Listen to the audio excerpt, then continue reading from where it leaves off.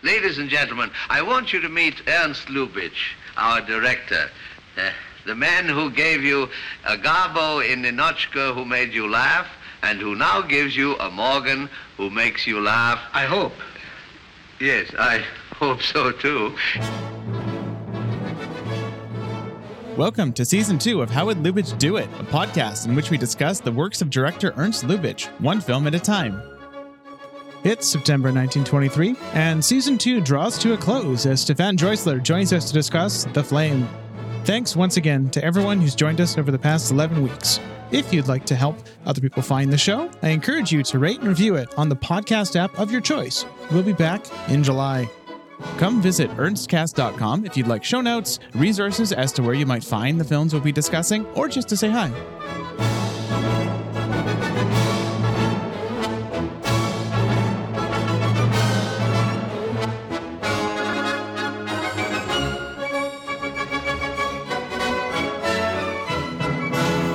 Before we start, a disclaimer.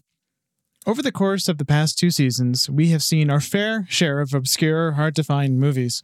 And even then, The Flame, or De Flamme, is an outlier. You cannot see this movie. It is, for all intents and purposes, lost. Only a quarter of it survives, and as of this recording, Stefan and the Munich Film Museum's reconstruction featuring this quarter is not publicly available. With all that said, I believe the conversation between Stefan and I is well worth listening to if you, like virtually everyone else living, have not seen The Flame. I hope you enjoy it. Hello, everyone. We're here with Stefan Drössler. Stefan, do you want to tell our listeners a little bit about yourself? What's your interest in Lubitsch? What's your connection to him? And what do you do? Oh, well, I'm the director of the Film Museum München, the Munich Film Museum.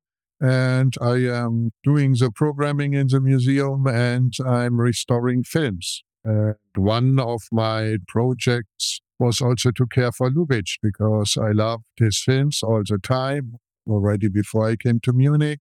So I was always collecting. Especially, I tried to get information about the lost Lubitsch films. I did a lot of research, especially on the question, why did Lubitsch leave Germany? How did it come that he left UFA and finally ended up in Hollywood? There were a lot of mysteries and questions which were not very clear. Mm-hmm.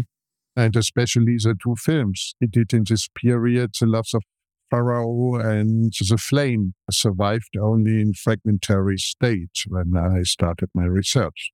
But I also look still for material on other Lubitsch films, which I would really like to find, like PHARAOH with Asta Nielsen, the film he did before Madame du Barry, or The Patriot, where I have already several little bits and pieces and collected some photos, but the photos always show only Emil Jannings, and there is no screenplay available so far. I only have a cue sheet with the continuity, and so I was not able to bring all these elements in a good order. It was not like this with The Flame. The Flame was also one of the films where only one reel exists. And here I could collect many, many documents and photos and bring them in an order so that you can see a reconstructed version, which gives you at least a feeling for the film. You can understand the fragment and you see the style of Lubitsch, which in my eyes makes it to a key work in his career, Die Flamme, because it is very close to his American style and not so much anymore to his German films as we know them.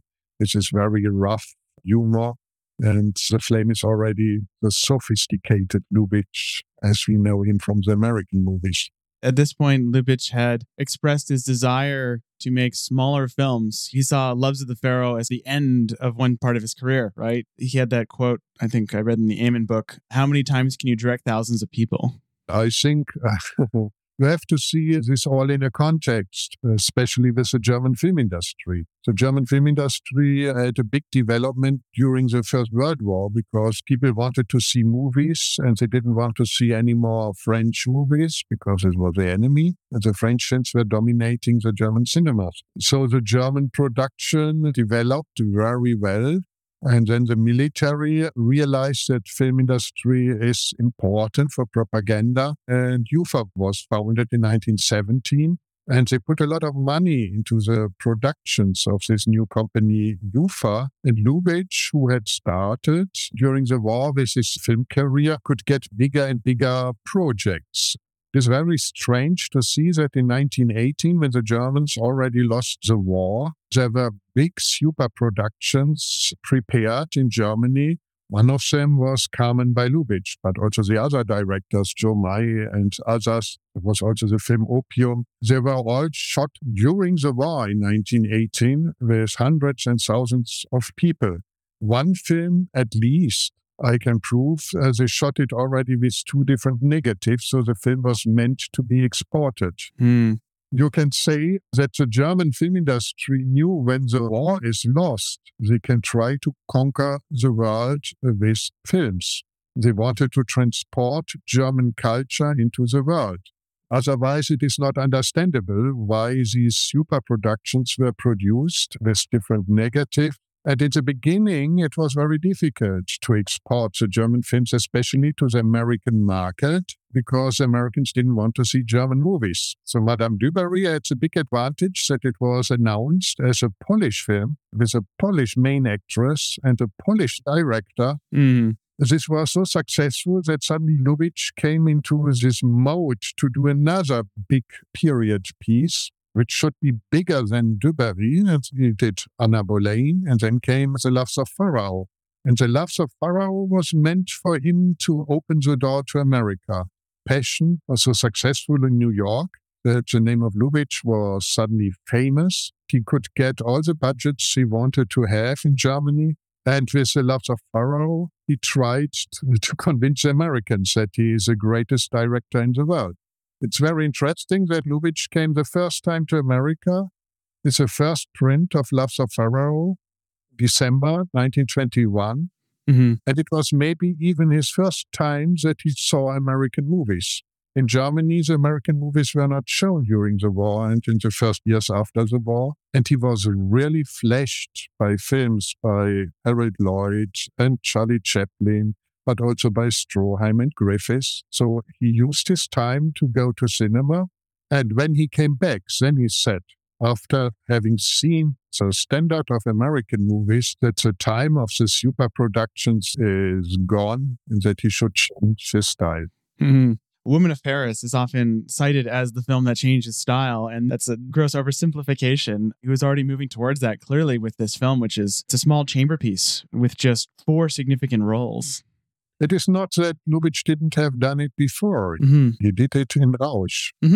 This is one of the big losses. You also have his Shakespeare adaptations in Bavaria. So you have Kohlheisel's Daughters and Romeo and Juliet in the Snow, which are very rustic and small too. They're very broad though. But they are not so really sophisticated. No. I would count them to the German comedies. This is rough humor. They are very funny, definitely. But this is not the stylish Lubitsch. No. But in Rausch, when you read the reviews about it and see the remarks of Asta Nielsen about it, it was a stylish film. And it was the first step. And The Flame was the second step for Lubitsch to concentrate on a Kammerstil with a very simple story. There's not a complicated plot at all. We have very few characters. There's only this young composer who falls in love with a lady who is a prostitute, and he has to find out. He marries her, but the relation has problems in the end. The prostitute kills herself and says, "I belong to the street." She jumps out of a window and is killed on the street. So it is a very simple story, but it is a story of psychological undertones. And Lubitsch could do what he named Filmdichtung. That means poetic film with close-ups, with looks, with all these things that the communication doesn't need intertitles, but that it is expressed completely visually. This is a great thing of Die Flamme.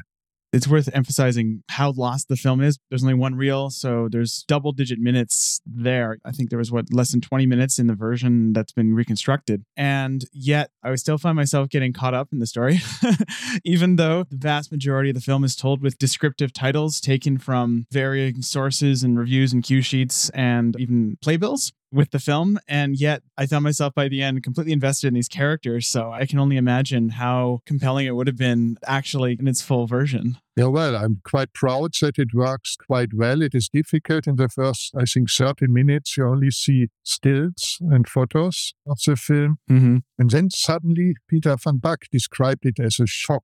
Then suddenly you see living pictures, the characters start to live, and then you are in it immediately. And then the last 10 minutes are not a problem because in the end we see again only photos. But this one reel is pretty good. It is so well done that you are immediately in it when you have this information from the opening. Mm-hmm. I think it works very well. This is always a big thing when you work with fragments, how to reconstruct them. It is not just puzzling together in an academic way. I always want to catch the emotional point of the film and have to find a way how to express it with as little text as possible, how I can connect it with the photos I have, how I can keep the audience already in the film. And I don't want to have an academic approach where I do it maybe in a more complete way, but that you cannot get the emotional level of the film. And I think it works, and it needs this music. The music is also very important for me when I do such a film.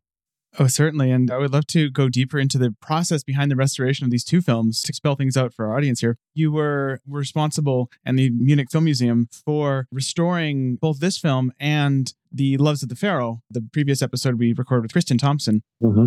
Both films are varying degrees of complete. How much of Loves of the Pharaoh remains? It's an hour? No. The Loves of PHARAOH is nearly complete. Mm-hmm. It is only 10% which may be missing. Mm. I think I have found another still, which is not in the reconstruction. Oh, wow. But it is not worth to redo it because of this one still in bad quality. But, when you work on such films, the work is never finished. Oh, no. It's always possibility that you find something more or you get more ideas. Loves of PHARAOH was an interesting example. It started with Enno Patalas finding material in the Moscow Film Archive, and he had the screenplay. So he put titles to bridge the missing parts, but he didn't work properly, I would say. He didn't study all the reviews, because in the screenplay there was a scene that Harry Liedtke is caught, and he's thrown in a well, and there's an alligator, and he's nearly eaten by an alligator. So Enno took the scene from the screenplay and described it. But then when I was looking for this film and looking for photos, I never found a photo with an alligator.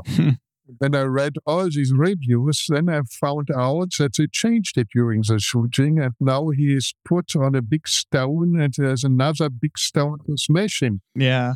So this was not in the screenplay. So with this information, we had to rework this reconstruction because it was definitely wrong. So I only will tell you that you can always find something that you realize in your imagination. I think such a reconstruction always is an imagination of this film. When I take all the puzzle pieces together, then I imagine how the film was, and then I can start my reconstruction. I think when you see The Loves of PHARAOH, it is the complete film, nearly the complete film. You cannot expect that something is wrong in it. Mm-hmm.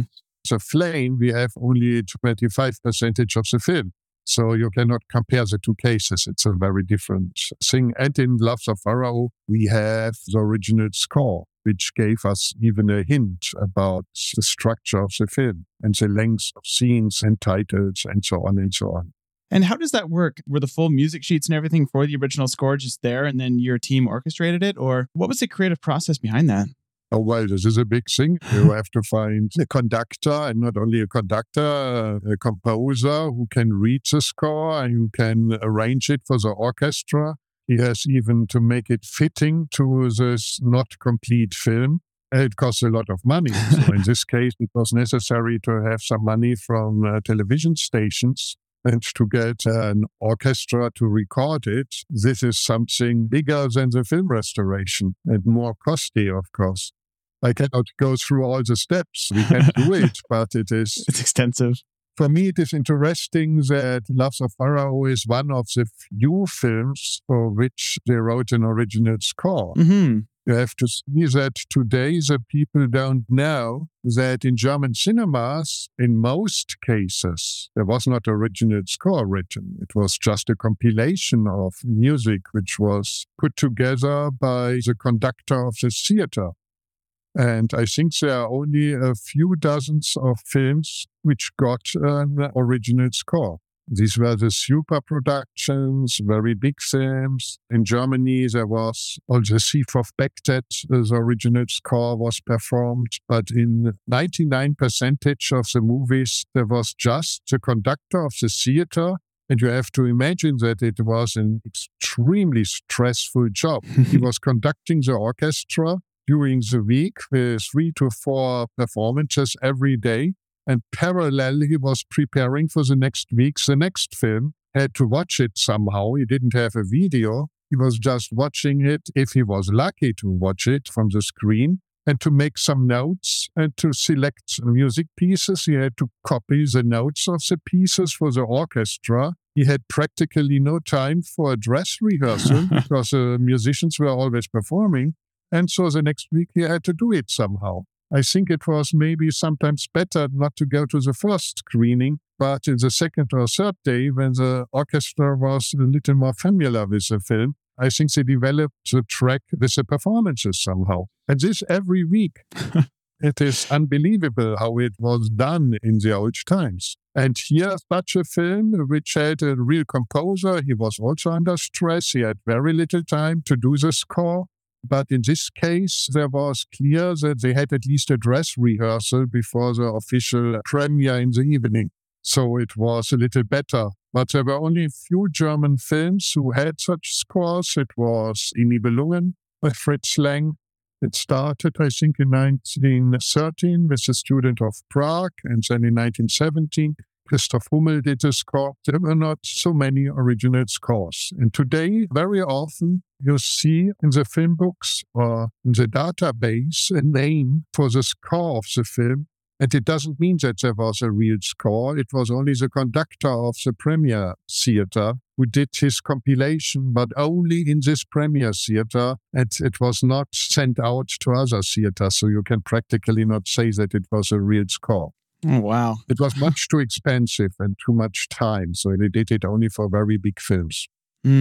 It's interesting the impact that's had on all the films so far we've covered, where so much of the experience is determined by, was there an original score at the time that has been recreated in this case, or were there notes, or do you have a talented modern composer making something interesting? In the case of, I think Madame du Barry had a fully new score, and that was quite good. But then you have something like The Doll, where I struggled with that score on the only available version, at least in my region.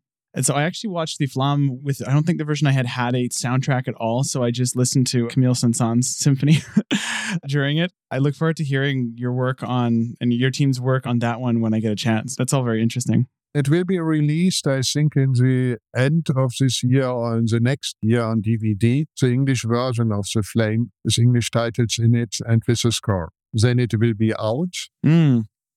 When I restore a fragment, then it is always very important for me to get into the rhythm, to find a rhythm for the film. And this was also important for Lubitsch, by the way. That is the reason why he was so good. Lubitsch always was editing his films by himself, already in the German time, even in Hollywood, when he was one of the few directors who had access to the editing room. And he insisted on it. And Lubitsch was very fast. He was editing a film in 3 days. And even Loves of PHARAOH, he edited in less than 7 days.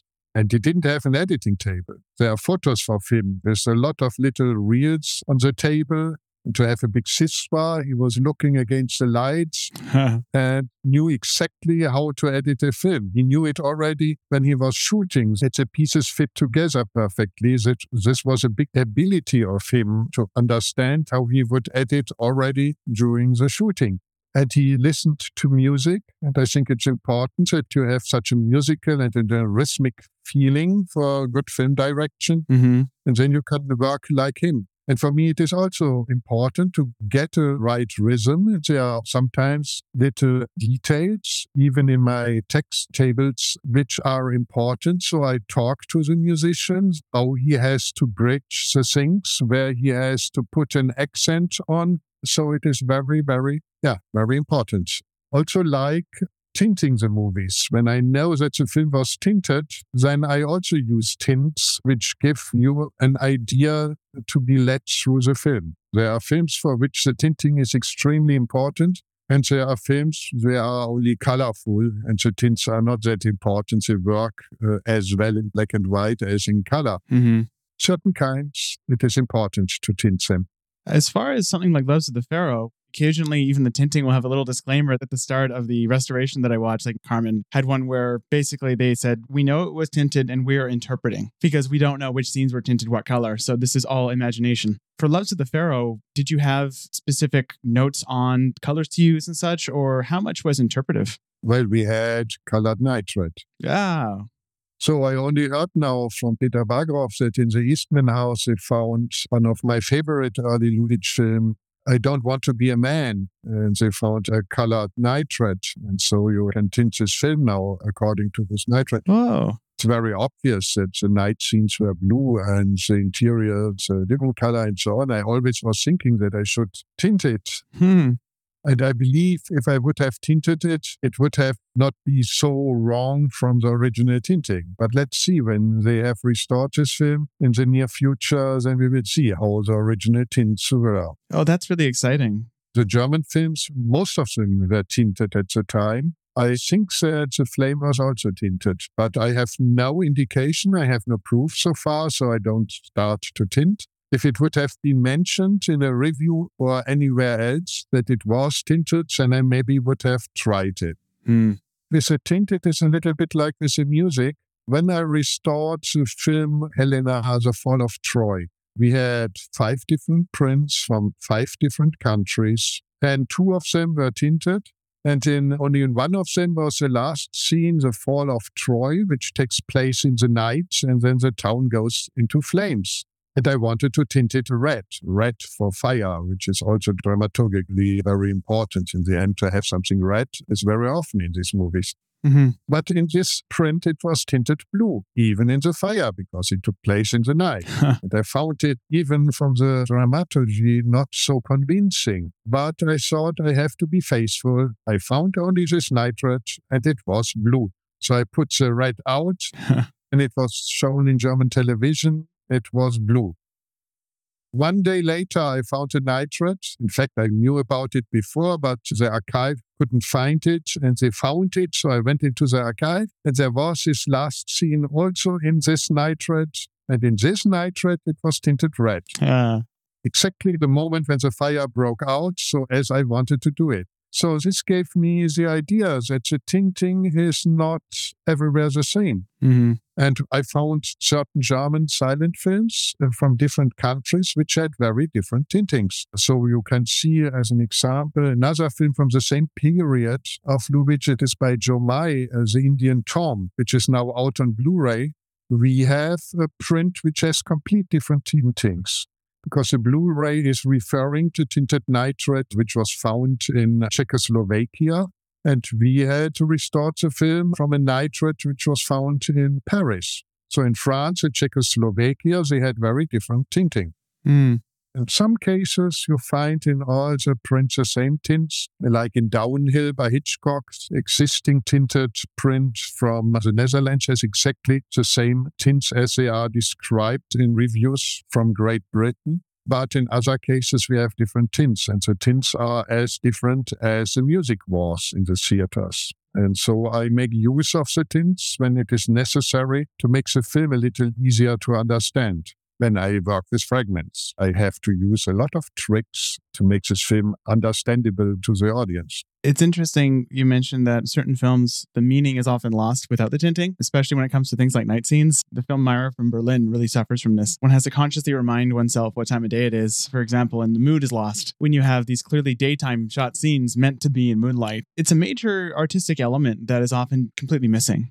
For us, it was always the example, Nosferatu, why the vampire is always walking in the sunlight. They filmed it in the sun to tint it blue. So it was a blue night, beautiful in the tinted print, but in the black and white, it doesn't make much sense. You see, in such cases, the filmmakers knew that the film will be tinted, and they didn't care. They couldn't shoot at night in the teens and early 20s sometimes because film material was not good enough. So they needed light for the shooting, and they did it because they knew it will be tinted blue and everybody will know. Now it is night.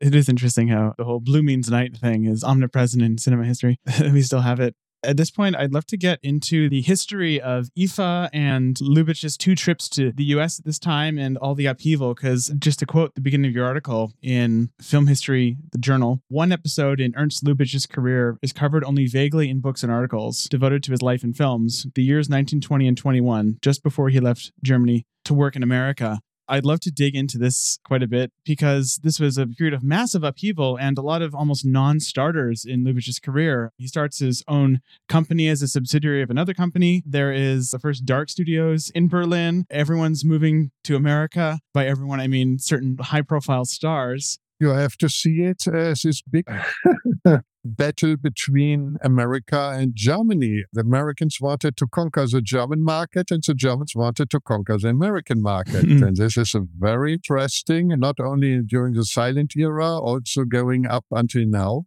And always after the war, there were big discussions about it in America. They didn't want to have German films shown in America. When Caligari was shown in New York, it was a success. When they showed it in Los Angeles, after one day, they had to stop because of protests by the American film workers against it. They said that the Germans, this inflation, have an advantage and can shoot films with many, many extras because they don't have to pay them properly. And so the Germans will destroy the American film industry when all these films are let into the American market.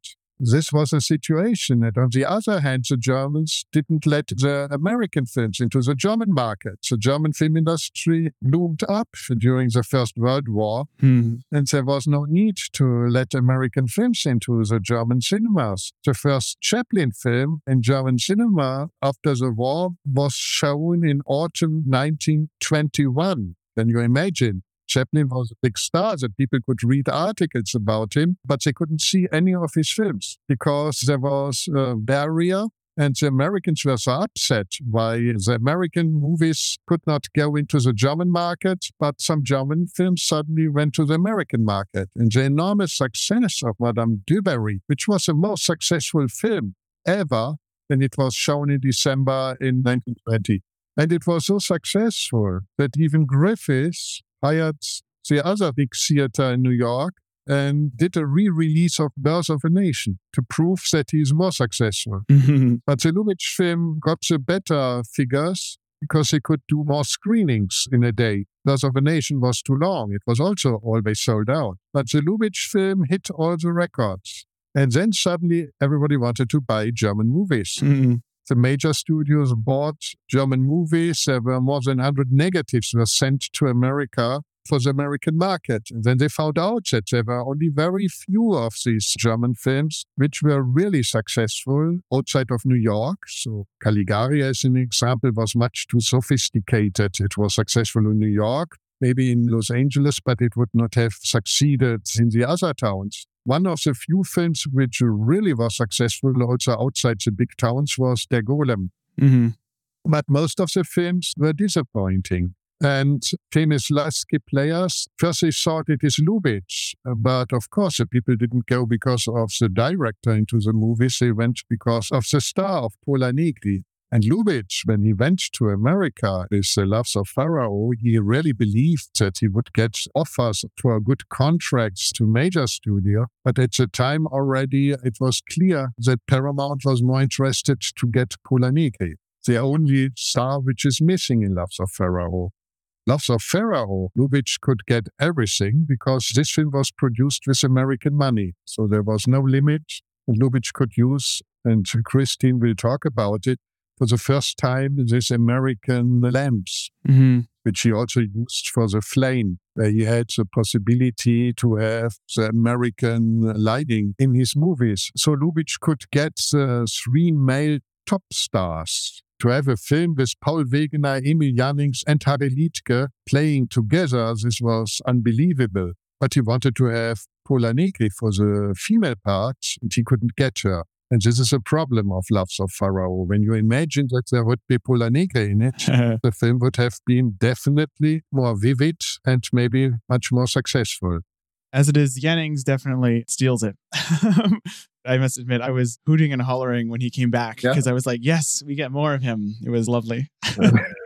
By the way, it was also important just to come back a little bit to the flame. I was astonished when we restored the film, but it was an American article reporting from the shooting of The Flame where we could read that the film had 2 different endings and that Lubitsch was shooting 2 different endings. He did it after his experience with Loves of PHARAOH. As American distributor just changed the ending to have a happy ending in the film. So they cut away the last minutes. And so Lubitsch didn't want to have anybody else to edit his film. So for Loves of PHARAOH, he offered the happy ending for the American market. But when the film finally was released as Montmartre under this title in America, they cut out about 500 meters. Lubitsch is complaining that the film was totally butchered. You know this letter he wrote to Weinberg in 1947, in which he names his favorite films. He is naming his favorite comedies, and he is naming the 2 favorite German serious films, Rausch and Die Flamme, but he's mentioning that Die Flamme was totally butchered in America.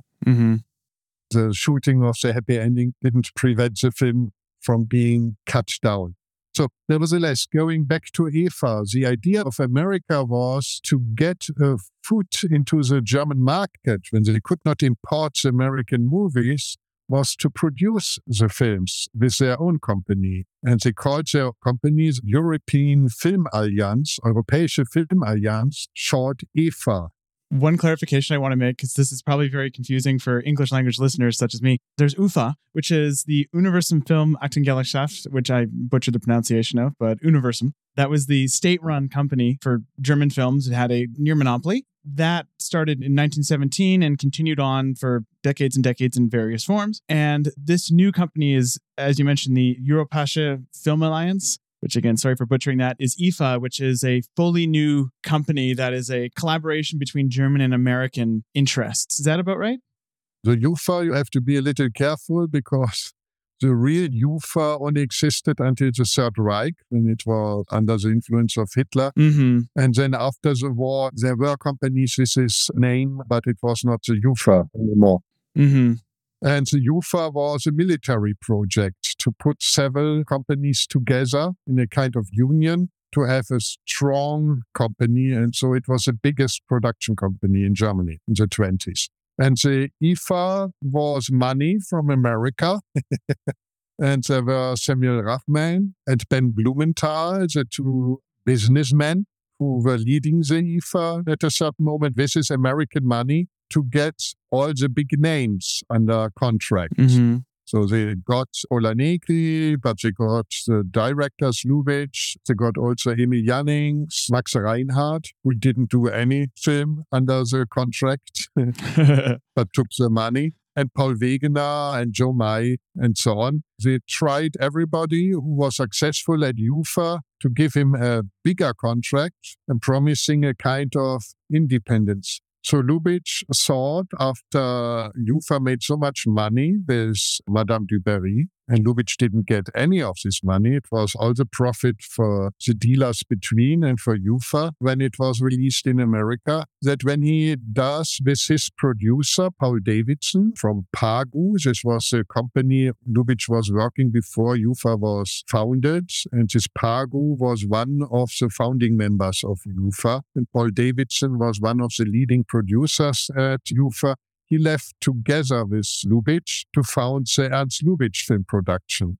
EFA was an umbrella company with a lot of little companies under the name of the director or the star to produce the movies. So Lubitsch got all the money to do The Loves of PHARAOH. And for EFA, he also produced in his Ernst Lubitsch production company, The Flame. But unfortunately, this whole project, EFA, because especially Samuel Rachman wasted the money, didn't see any limits. He gave everybody promises. So the EFA collapsed.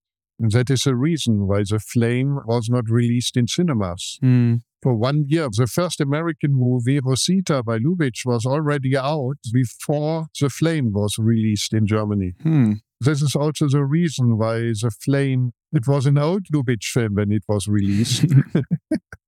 Why it is so little known. But this was a moment when the whole thing broke together and Lubitsch finally had to realize that the EFA only brought Pola Negri to America. Immediately after the last day of shooting of The Flame, she left for America. And Lubitsch had to stay and wait in Germany. He was quite frustrated. He thought that he should be invited as a big director. And so he was waiting and realizing that Paramount was not so much interested and even a little afraid because Lubitsch was a German. And they were afraid that there would be protests against the German. Pola Negri was Polish. And so she didn't have this problem. And finally, he got a phone call by Mary Pickford to shoot a film with her. And then he went over when there were protests against him when he arrived in California. But Mary Pickford took it. She accepted it and let him shoot. There were other problems that Lubitsch, of course, didn't want to do the movie Mary Pickford wanted to do, but this is another story. Yeah, the situation with Rosita and Pickford is its own fascinating thing, too. For me, it is interesting, and I always said one day I will do a retrospective of Lubitsch showing only his non-comedies. Because for me, it is always amazing that some of the best works of Lubitsch and the films he really liked, when he was asked what are his best films, very often he mentioned his non-comedies. And the moment when he had the possibility to do a serious film, he did it. So I always have the feeling that Lubitsch wanted to be taken more serious. And that is a reason why he shot from time to time these serious films. But he was much more successful when he did a funny film. And in the very end of his career, he realized that he had to combine it, the serious theme, to put it into a comedy. And then you have these wonderful films like Shop Around the Corner or To Be or Not to Be, where he wanted to say something. The serious films like Rausch, like Die Flamme, like The Patriot, like The Man I Killed, a film I really appreciate, especially at this time when he was shooting it. But you can also put some of his melodramatic films like Old Heidelberg or Angel. It's not a real comedy. Heidelberg might be my favorite of his silent works. That film is very close to my heart. Also to me. And it is not a comedy. You cannot say it is a comedy. It is a tragedy in the end. It's a big melodrama. It has this tone, though, because it is so funny. There's so much levity in the film. It has wonderful ideas, of course. Oh, yes. One question I have is, what did the situation in Weimar Germany, especially Berlin, did that have an impact on the fate of EFA, especially with the height of hyperinflation in mid-22 and instability? Did that also serve to undermine EFA? Yes, of course it was a problem. I think so. And it changed the German film industry also. Because at the time, it was easy to do these super productions. And when you read the shooting of Loves of PHARAOH, there were strikes of the extras from day to day. You wanted to have more because the money had no value the next day. So it was very difficult to handle all these things. And Siegfried Kracauer wrote, when you could sell one of these films against hard currency to a small country like Switzerland, you can already make a big profit as a producer. Mm-hmm. So at this time, suddenly everybody in Germany wanted to do super productions. Even directors like Richard Oswald, who failed with these big period pieces. And some of these films were hardly shown in German cinemas. They were mainly done for the export. Mm-hmm. And so many companies collapsed, and especially the whole breakdown of EFA was connected with that some of these companies which were put together in EFA, they could not produce anymore the next film. So it was a quite tragic thing when you see like Paul Wegener, who did Living Buddhas, now a lost film. Mm-hmm. Only fragments exist. Many people lost a lot of money and didn't produce anymore after 1923. You have to see the whole EFA thing also in the context of this. Paramount was only interested to get the big names and to keep the Germans down, not to conquer the American market. Mm. And when they realized that there is no danger anymore from the German films, then immediately stopped putting money into the German market. And they tried, and the barrier fell down. In 1922, you could see more and more American movies in German films. There were several moments in the history. The next one was Metropolis, when the UFA got in financial trouble with Metropolis. Mm-hmm. Then American money came in under the conditions that the UFA had to distribute American movies from the American major studios. Then came the sound film, and the Germans were happy that now the Germans would want to see German movies and not American movies. So the Americans are out of the market, they believe. The Americans did language versions in German. Even Laurent Hardy, Greta Garbo, they had to speak German to have German films for the German market. Then the Nazis didn't allow the Americans to be in the German market. And this post-war story is also always a battle of the Germans not to let the Americans in.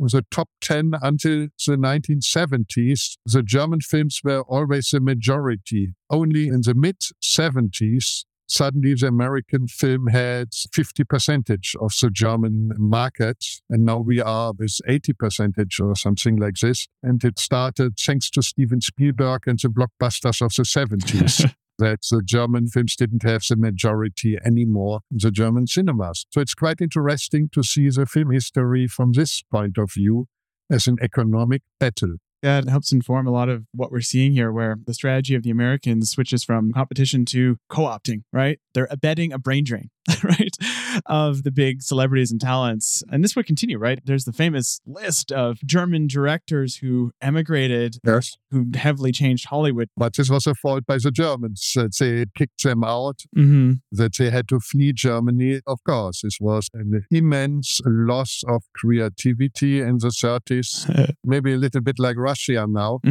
when so many people had to flee, of course. And it was refreshing the American industry, of course. I did a little snooping around the careers of Lubitsch's key collaborators at this time, especially how they fared in the 30s. And it's interesting how it all worked out. Ossie Oswalda, like everyone else, started her own production company in the mid-20s, had an affair with the German crown prince, and then escaped Germany in the 30s for obvious reasons, went to Prague and died destitute, apparently, in 1947. But her career already went down after she didn't shoot with Lubitsch anymore. So her films were not that successful anymore. She was a big star in the teens, but not in the end of the 20s anymore. But okay, this was Ossie Oswalda. What were the other names? There's a great opportunity to be corrected on all these, then I welcome it. Harry Liedtke stayed in Germany and was killed by Red Army soldiers in 1945, tragically defending his wife. Emil Janning's probably the most famous story of these. He went to America, won an Oscar, went back to Germany in the sound era, became a high-profile Nazi, and that's a career now marked by that infamy. Theodore Sparkle, Lubitsch's cinematographer, moved to the UK and then moved to France, famously worked with Renoir, and then to the USA, had a massively distinguished career, which I find incredibly cool. Kurt Richter, the production designer of a lot of these films, including Loves of the Pharaoh, apparently retired from film in the late 20s at the advent of sound and appears to have stayed in Germany, but I know little about him and have been unable to find much. Hans Crawley followed Lubitsch to America, where they continued working together until Hans ran away with Lubitsch's wife, Lenny. We also have to say that the day after the shooting of The Flame, Lubitsch married his wife. Yes. They had this wedding ceremony in the set of Paris of The Flame. It barely felt like more than a lunch break, their wedding, which I think is very indicative of Lubitsch's general attitude towards his relationships. Oh, well, of course, for him, the work was first. Mm-hmm.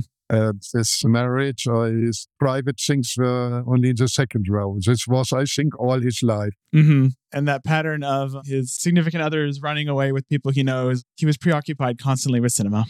Are there any other major collaborators who I'm missing here? Now, well, I think very important is, as you can read in my article at Film History, Paul Davidson, his producer, who was pushing him into this position. He was a producer and brought Lubitsch in this position to be the biggest director in Germany. And he was with Lubitsch together to found the Lubitsch company. And Lubitsch wanted just to go to America, and he didn't care for Paul Davidson. Paul Davidson then tried to work with Emil Jannings to do the Emil Jannings production. But also Jannings was more interested in his personal career. So Davidson formed finally his own production company, which was not very successful. He visited Lubitsch once in America and came back and lost all his illusions that he could also end up in America. Mm-hmm. Then he founded his own company, which was not successful. And he was already in bad health when Lubitsch came to Germany. He didn't visit Davidson. He wrote him a letter on his ship on the way back to America. And a few days later, Paul Davidson killed himself. Oh, wow. So this is the most tragic story in my eyes. This is really a victim, in a way, who was expecting or hoping that Lubitsch would take him with him to America. I wonder what that relationship was like. I don't know much about how Lubitsch's attitude towards his collaborators or his, in this case, business associates. I guess there's no way of knowing, but had the relationship soured? Crowley is the most interesting personal story because he was very close to Lubitsch and they wrote for many, many years the screenplays together. And after this little catastrophe, Lubitsch never worked with him again anymore, and Crowley could not survive. He was not successful alone without Lubitsch in Hollywood. Mm-hmm. So obviously Lubitsch was quite strict when he felt betrayed by somebody. You can also say that his relation to Polanyi was not that good. When he was shooting The Flame, Polanyi had already her contract in America and she played the big shot and let Lubitsch wait on the set. She came late and so on. She was a diva. They shot again once in America. And I would love to know exactly how this relation was. The two met again in America.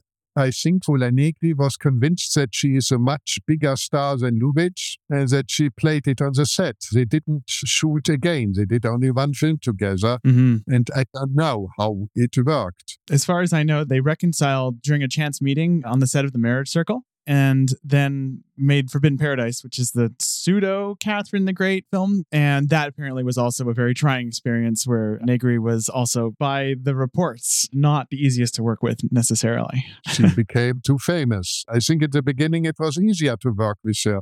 I don't know. Lubitsch worked with many actors several times. Felix Bressart, who is one of these wonderful actors in the small parts in some of his sound films.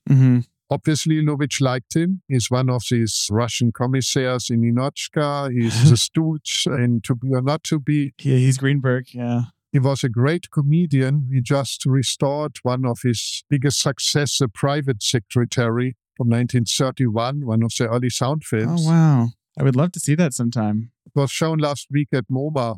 Oh my gosh. Yeah, I'll admit, Felix Bressart is maybe my favorite character actor from that whole time. His 3 roles in 3 of my favorite films ever. I sometimes throw on Shop Around the Corner just for him. He is the loveliest presence on those films. Yeah.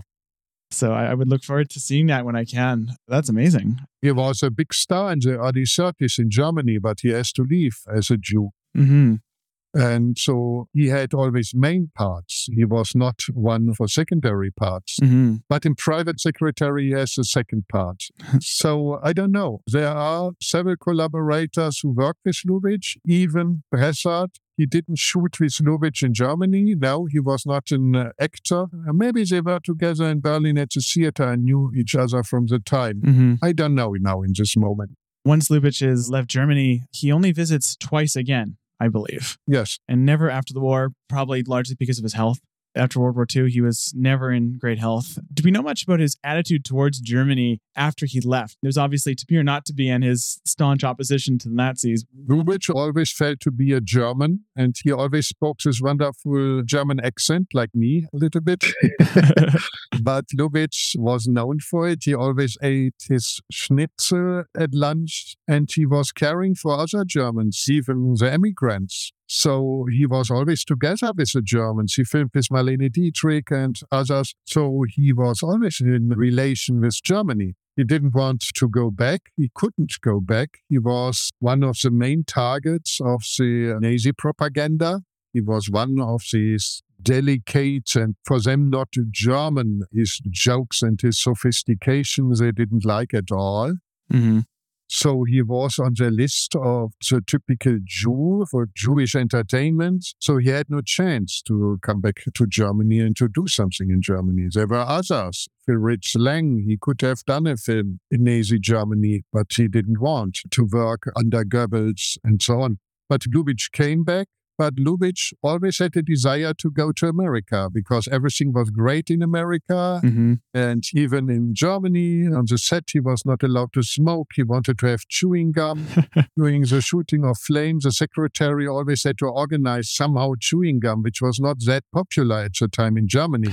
So these were all American things which Lubitsch appreciated. And it was very clear to him that he wanted to go to America and to have this experience. And I think he never thought about going back to Germany. He even began learning English quite rigorously at this time, so he was clearly planning. And he was asking for American citizenship, I think already in 1923, very early. It was long before the Nazis came and so on. So it was clear for him. He didn't leave Germany because he had discrimination or that he felt insecure because of being a Jew. He wanted to go to America and he liked this American way of life in a way. But he himself always claimed that he is German and that he will not lose his German approach and his German culture. This he said in some of the interviews. Mm-hmm. Even before he left Germany, he said that he will always be a German. That's fascinating. Out of many of the German directors who emigrated to Hollywood, he's often seen as one of the ones who most threw himself into American culture, right? He was known for not looking down on Americans and American culture as some of his other colleagues did. There's stories of other directors who never felt quite at home there. And Lubitsch seems to have, despite keeping his identity as a German, really felt at home in Hollywood. Do you know the trailer for Shop Around the Corner? I think it is now on the Blu-ray. Yes, I love that trailer. That's not us. Before watching it, I had no idea anyone did this before Hitchcock, but in the trailer for Shop Around the Corner, Lubitsch appears introduced by Frank Morgan. Yes, I liked it always. I always had a print of it. And so now it is available on the Blu-ray, fortunately, because I like it how Lubitsch presents himself. Mm-hmm. There were other directors. It was not Hitchcock who invented it. It was Cecil B. DeMille, Otto Preminger. Oh, interesting. They all showed up in their trailers. And the one who did it most was The Biggest Showman. I don't know if you know his name, William Castle. Mm-hmm. And Hitchcock stole the idea more from William Castle.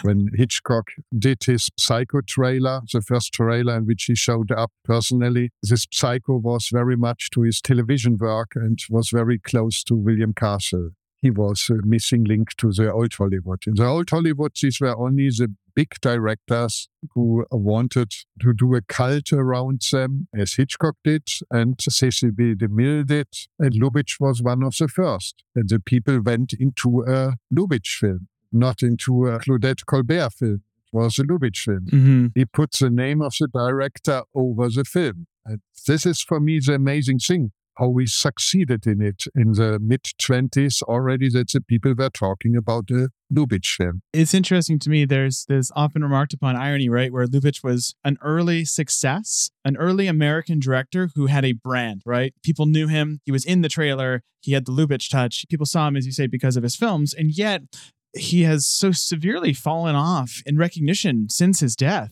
And I've heard many, many different accounts of this, why he was known for comedies, wasn't taken as seriously. He died before the Cahiers people could get to him, all that sort of thing. Do you have a theory of the case of this? How did Lubitsch go from he was name dropped in Sullivan's Travels. Veronica Lake does not have to explain who Lubitsch is. She says, I want to work with Lubitsch. That's a joke in that movie, and it works because everyone would have known who he was. Why has he fallen so far out of the consciousness?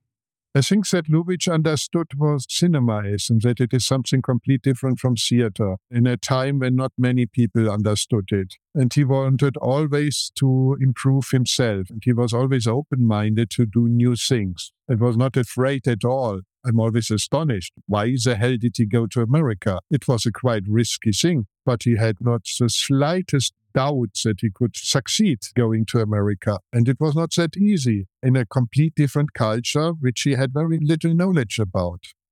But he was clever, he was quick, he could understand the situation, he was witty. I don't know. It's also unbelievable that he could shoot 4 or 7 films in a year in his German period. And these were not bad films. These were good films, innovative films, very different genre. He was always editing them himself. There are interesting battles he had, like with Asta Nielsen, the big Danish film star who was dominating the European cinema in the teens. And Lubitsch was shooting with her. And so they sent letters, public letters to each other. And you can see that Asta Nielsen, who did also great films, but she was more coming from the stage. Mm-hmm.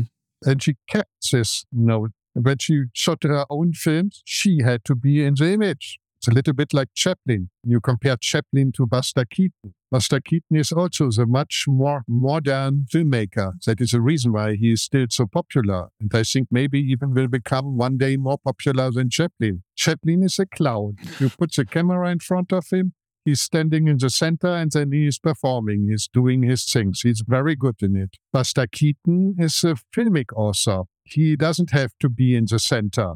He has a knowledge of film construction. He can put other things in the center of the image. And he has a feeling for rhythm, for storytelling, and so on. And I think the same you have with Lubitsch. That is the reason why the Lubitsch films are so good. The editing, it is far superior to most of the other German films of the time. Mm-hmm. Even in the reviews, some of the critics are saying, why is it edited so quickly? Because Lubitsch edited it and he made it as short as possible. Mm-hmm.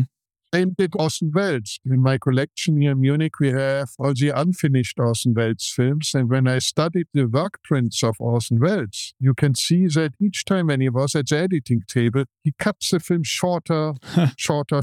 And sometimes he even went over the point.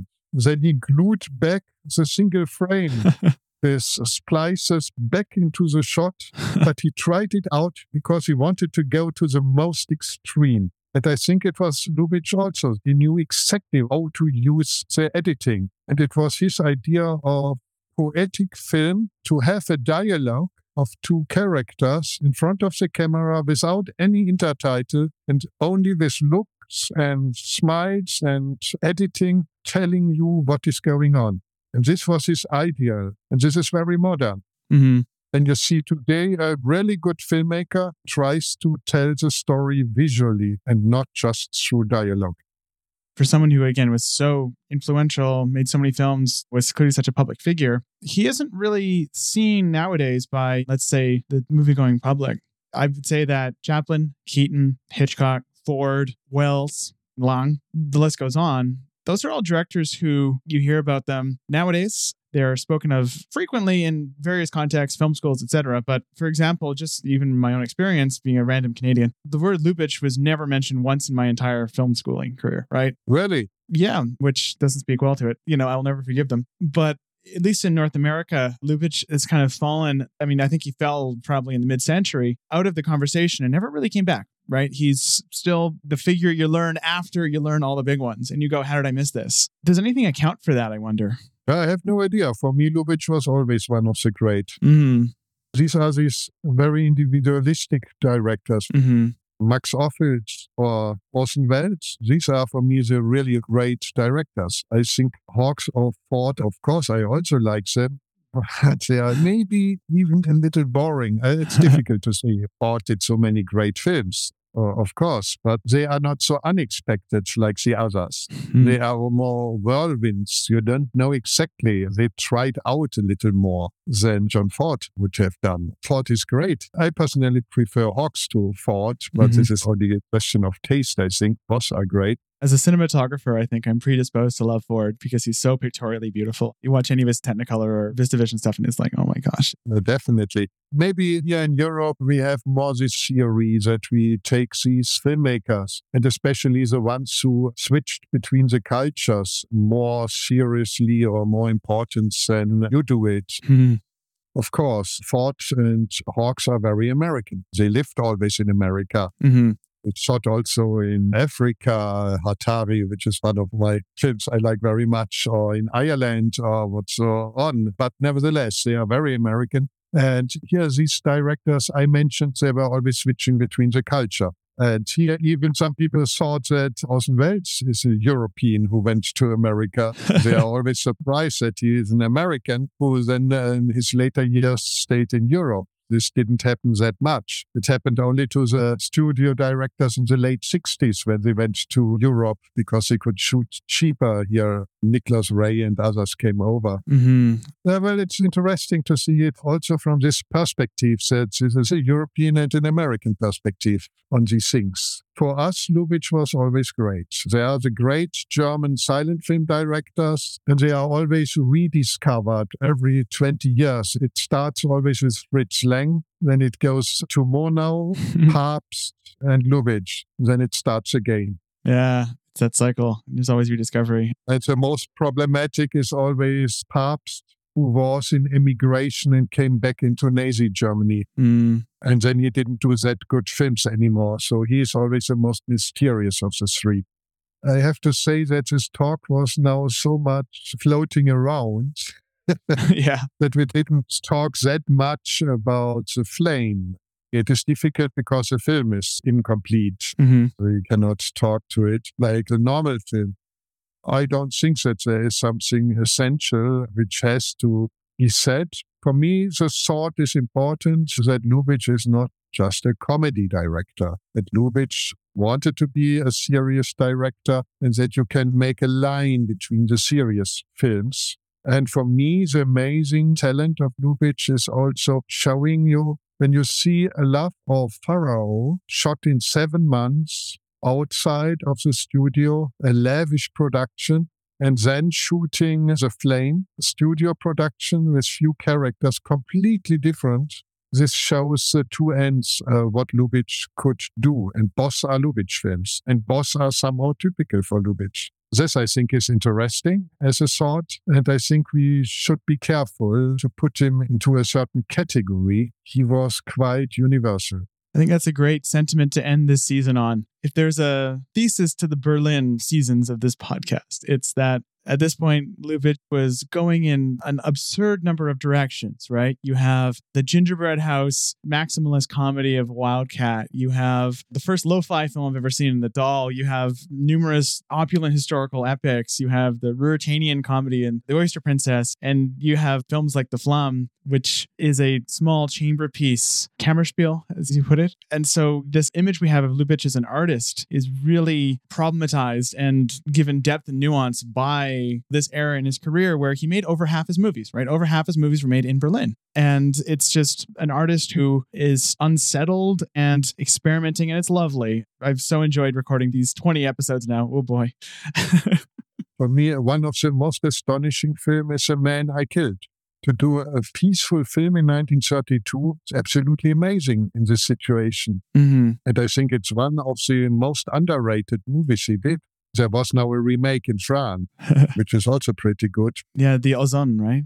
This Lubitsch film got a little more attention, but before hardly anybody had seen it, and nobody would put it on the list of the great Lubitsch films. Everybody would put some comedies first, and I would put some of his serious films. I think they need much more attention to understand Lubitsch.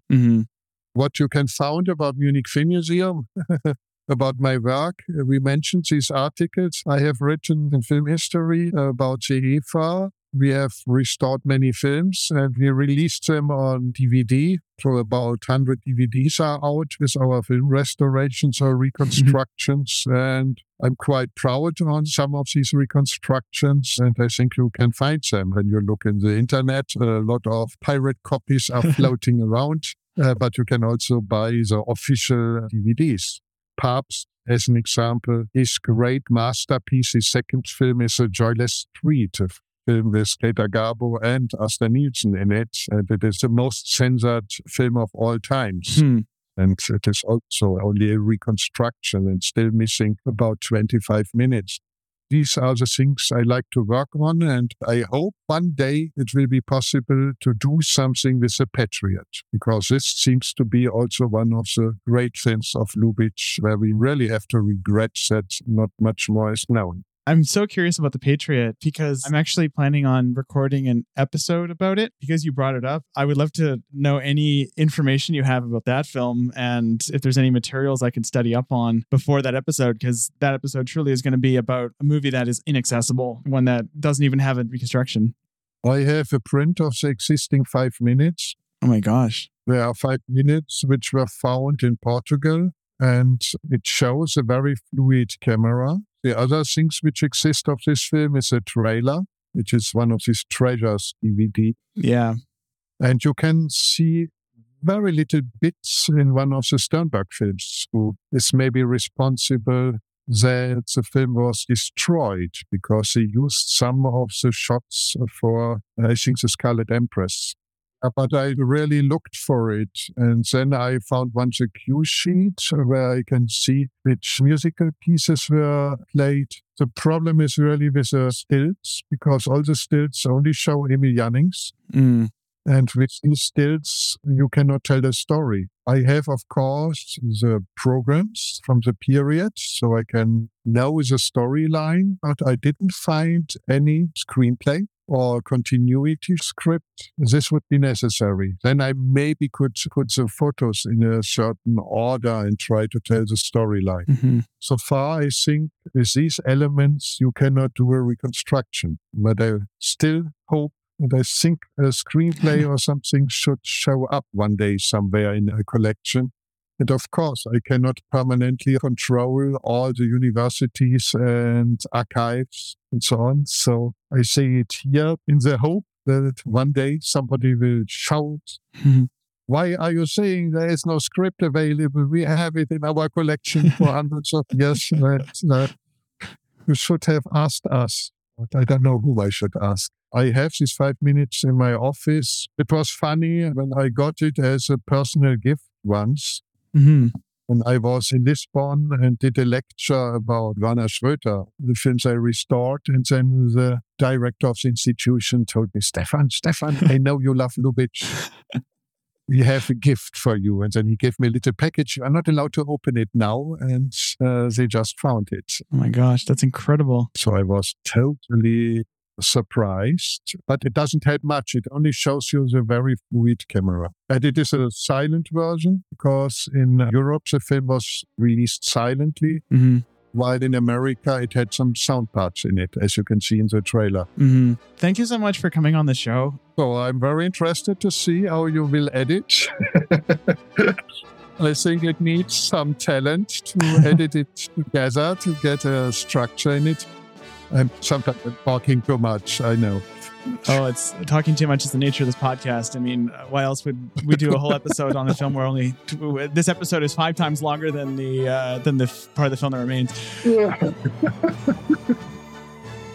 Well, Ernst has set sail for Hollywood, and that means season 2, and with it, the Berlin period of our podcast, is over.